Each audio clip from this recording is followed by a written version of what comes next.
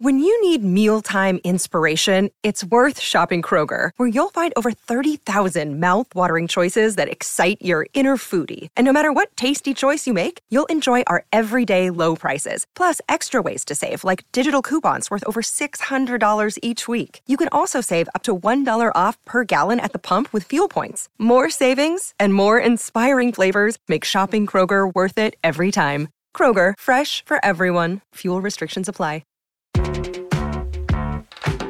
Good morning. Charlie is on vacation, so who better to fill in than me? Kelly in Vegas. Kelly Stewart coming in this morning from, well, not Vegas, the free state of Florida, also known as the Sunshine State, of course. We have a busy week. Pitchers and catchers reporting. The Orioles, one of those surprise teams last year, and hope is eternal for so many baseball fans. But you have to wonder if the same can be said for Joe Biden and his chances of winning the re-election bid this November. Fresh off a bombshell from last week, special counsel report Joe Biden is an elderly man with poor memory and chronically repeated occasions where the president struggled to recall basic facts, and it's likely to deepen his concerns about his age as he heads into a tough re-election battle. Biden refuses the cognitive test, but who needs a test when you have a highlight reel of blunders? I think DJ Khaled said it best. Another one. Let's go lick the world. We cheer for Muslim athletes like Kareem and Joan Shengang. I'm going to pronounce right. Shanga Kawawa. Ban on transgender Americans. Mr. President, thank you. Thank you. Thank you very much. I appreciate it's great to have you. Thank you. Don't go anywhere. It's a very exciting day around here. We'll have reaction. Biden also didn't do a Super Bowl interview, but instead put out a very cringy TikTok, launching the account in an attempt to connect with younger voters. Oh, well, here's another one and another one. Chiefs or Niners?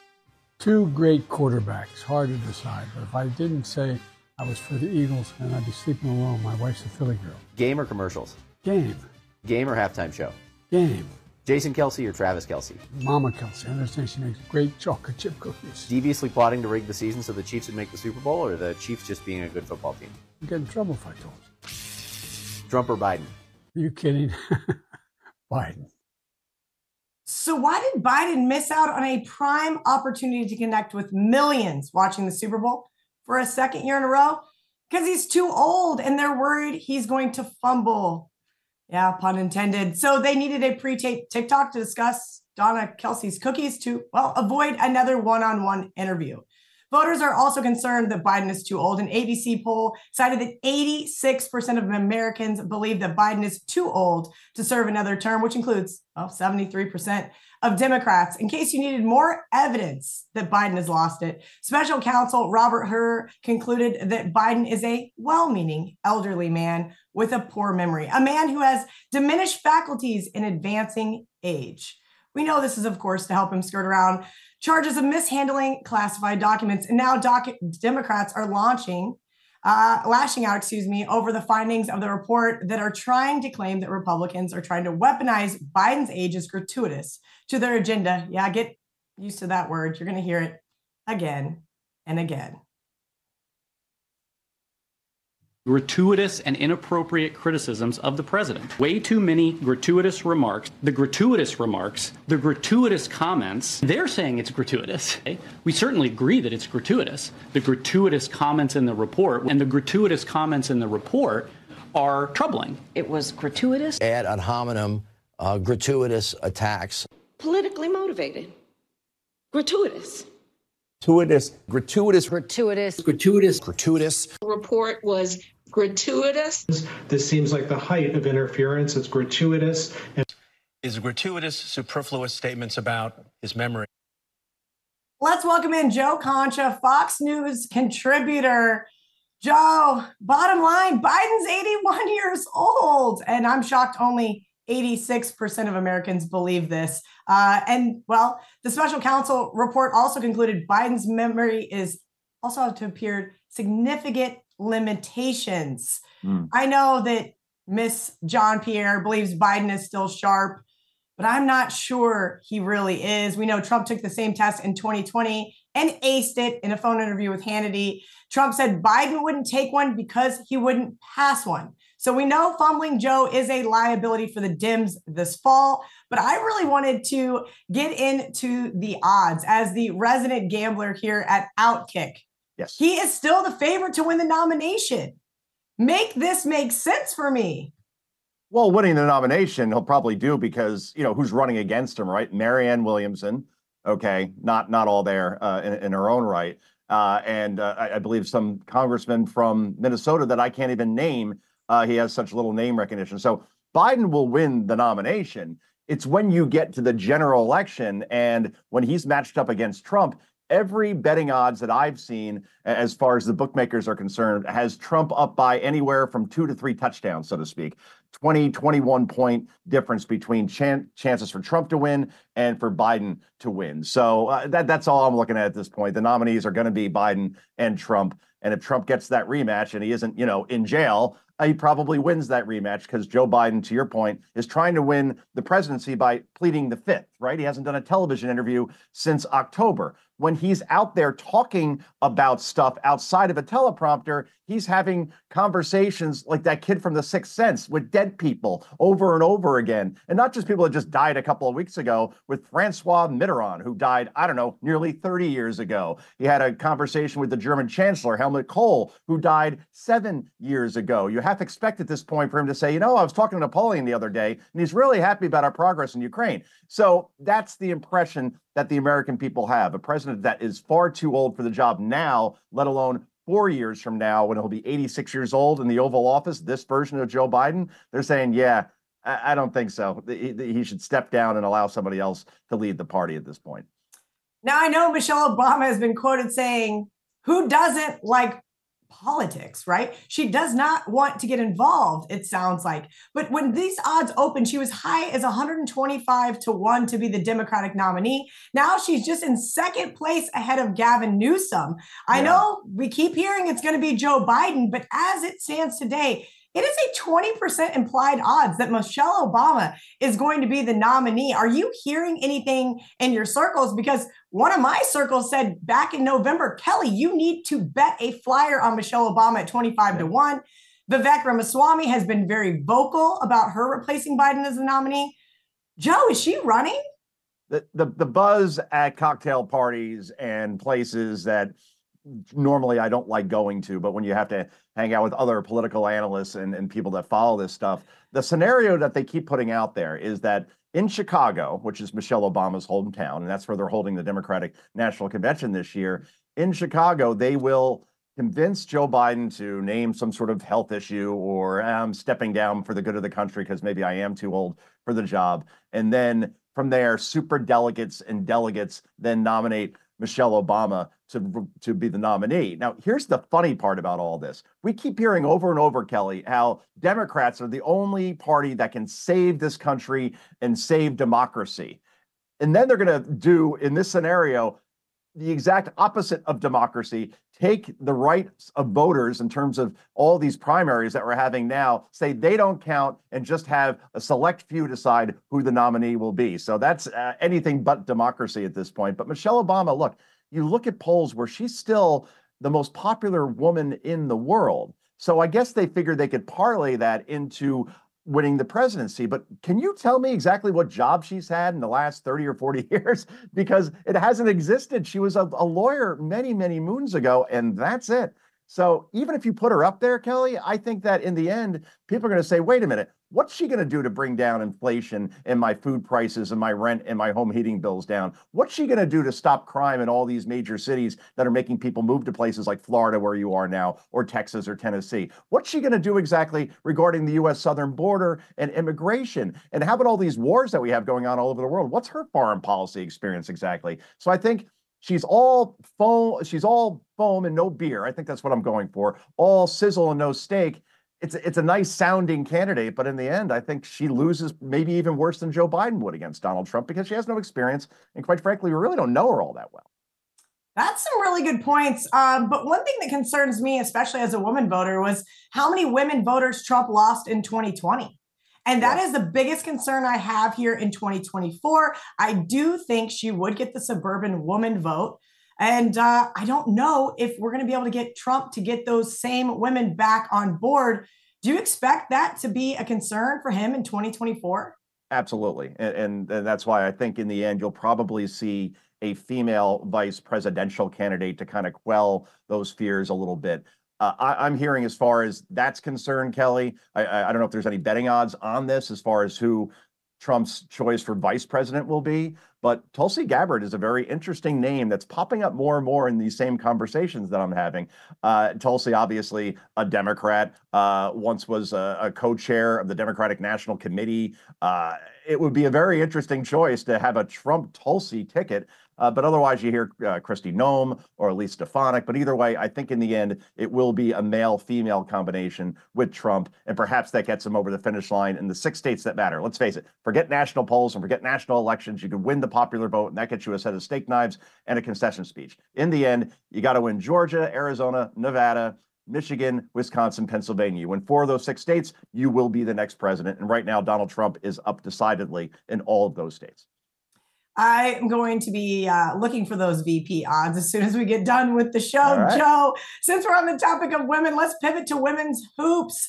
Nebraska netted a victory. 1.8 million viewers on Fox on Sunday over Iowa. The most watched women's college basketball game in Fox Sports history. Now, that's should not be a secret, but the popularity for the women's game is at an all-time high. Caitlin Clark, of course, is fueling a lot of that interest. And last night, she broke the single season record for scoring in women's basketball prior to entering Thursday's game against Michigan. Clark was just 7 points shy of tying the record and 8 points becoming the sole owner of the new scoring title. She nailed a monster 3 early in the game to become the record holder. Clark and the 4th-ranked Iowa women's basketball team have become a must-see attraction across the United States. Almost every single basketball game they have traveled to has been sold out. Fans have not been able to secure tickets prior to the sellout, have had to resort to secondary markets where they have paid thousands of dollars. Yeah. But Joe, here's my issue. Last night, the game was on Peacock. What are we doing?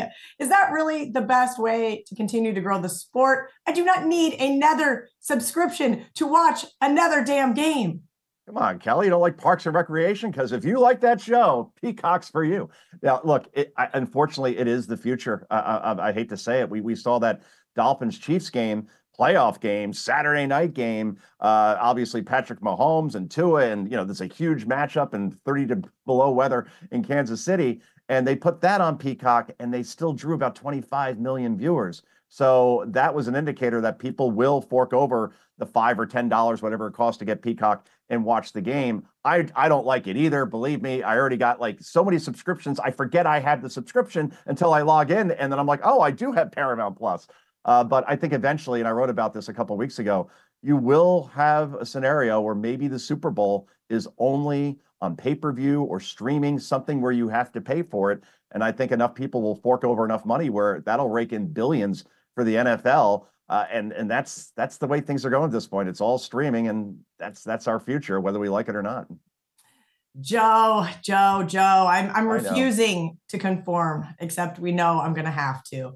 Regardless, women's college sports is kicking some major ass. And while Caitlin Clark is not the only one slaying right now, it is just the start. Nebraska women's volleyball, I did not get to see in person just north of me. They took over an entire football stadium last year. That in itself was crazy to see.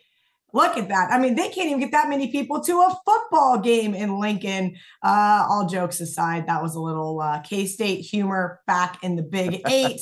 Plus, you have some Livy Dunn. Look at her, $2.3 million. She is the 3rd highest paid college athlete now, both male and female. Joe, thank you for your insights. That was awesome. I'm going to go, as I mentioned, look for some of those VP odds when we get done here with this show. And, speaking of women's hoops, guys, I don't know if you saw this one last night. You probably had to have ESPN Plus in order to do so. This was a tough one. The brawl, Southern Miss, Arkansas State. women's basketball game. Nothing crazy going on. 30-26, Southern misses up. And oh, by the way, now we see an elbow. Up, and now we got lots of pushing and a crush coach. Then a fan tries to get in on the action. And oh, by the way, that now becomes several fans, maybe parents or family members of some of these ladies. They come down the stairs to get into it as well. This was absolutely crazy, bananas to see. In fact, 5 players end up getting ejected.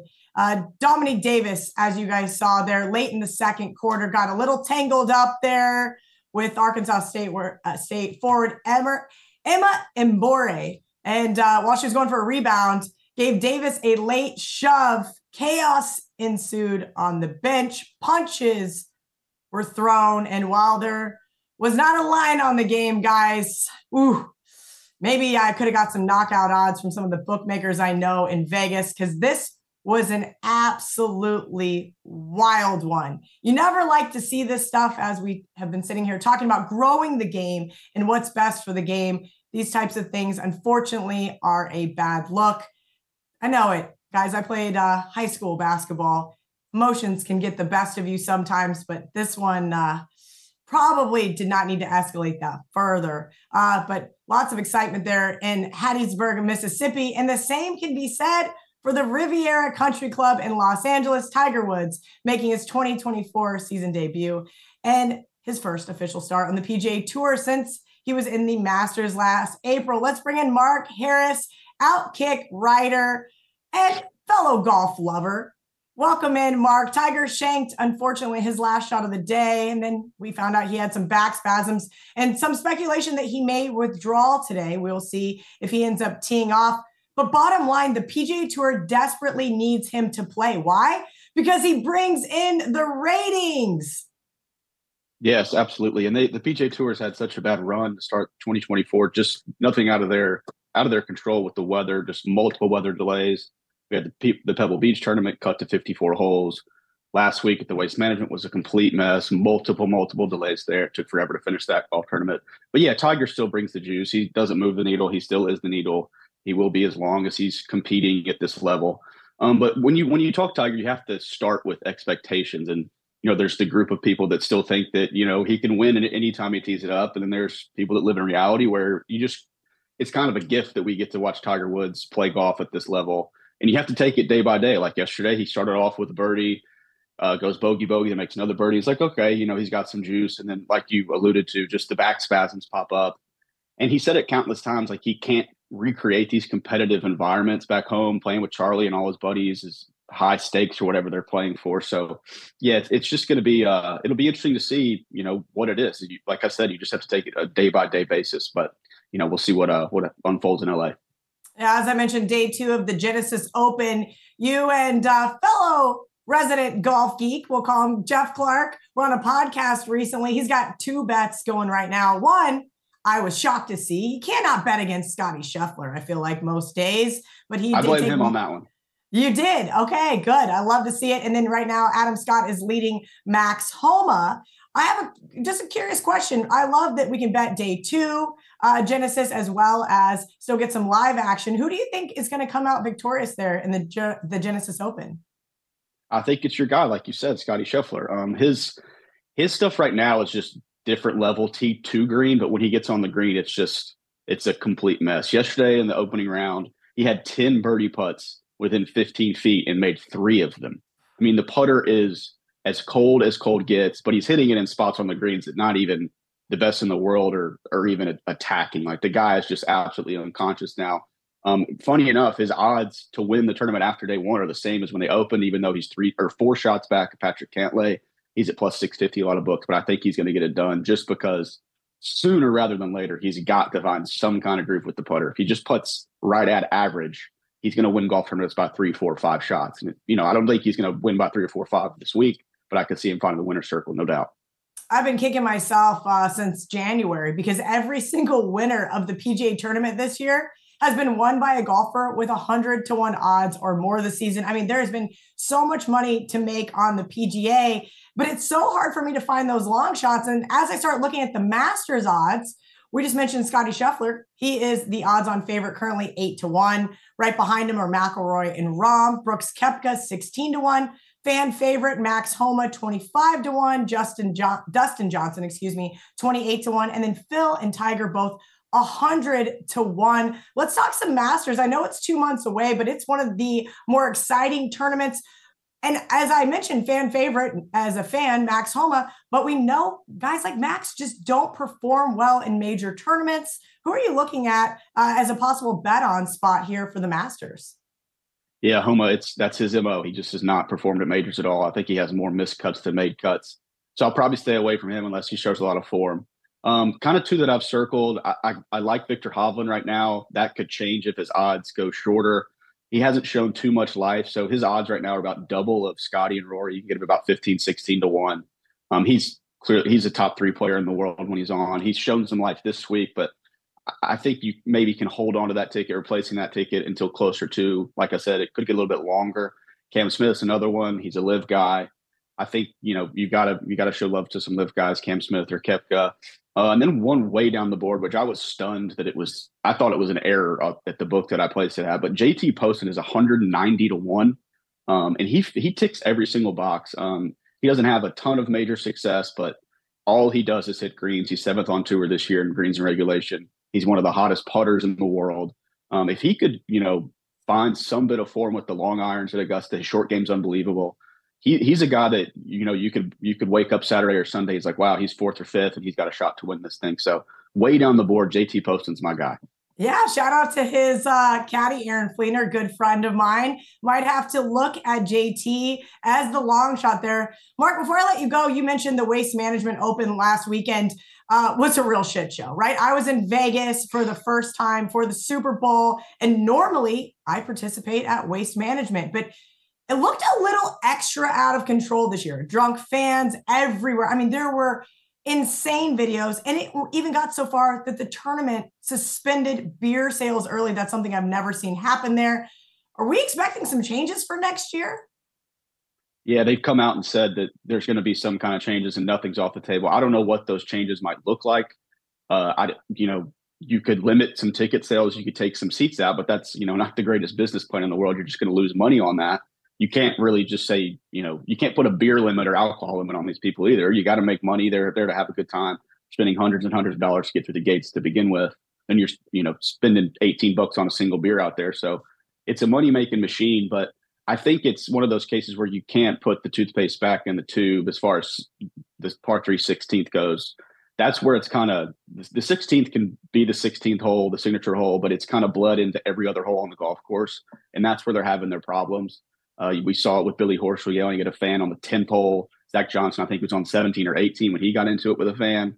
So you just can't have that kind of stuff where you're, yelling in people's backswings all over the golf course. And it'll be interesting next year to see if, some of these players that typically play, I think Zach Johnson's played in it almost a dozen times. Like maybe he doesn't show up next year. The tournament, Zach Johnson doesn't move the needle, but you don't want guys dropping out of quote unquote your signature event from both a broadcast and fan point. So it'll be interesting to see what they come up with next year.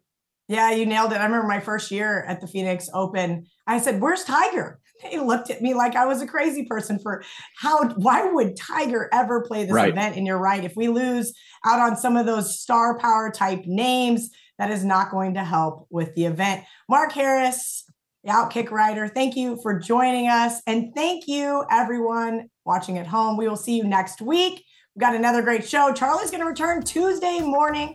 Until then, you can follow me on all your social channels at Kelly in Vegas.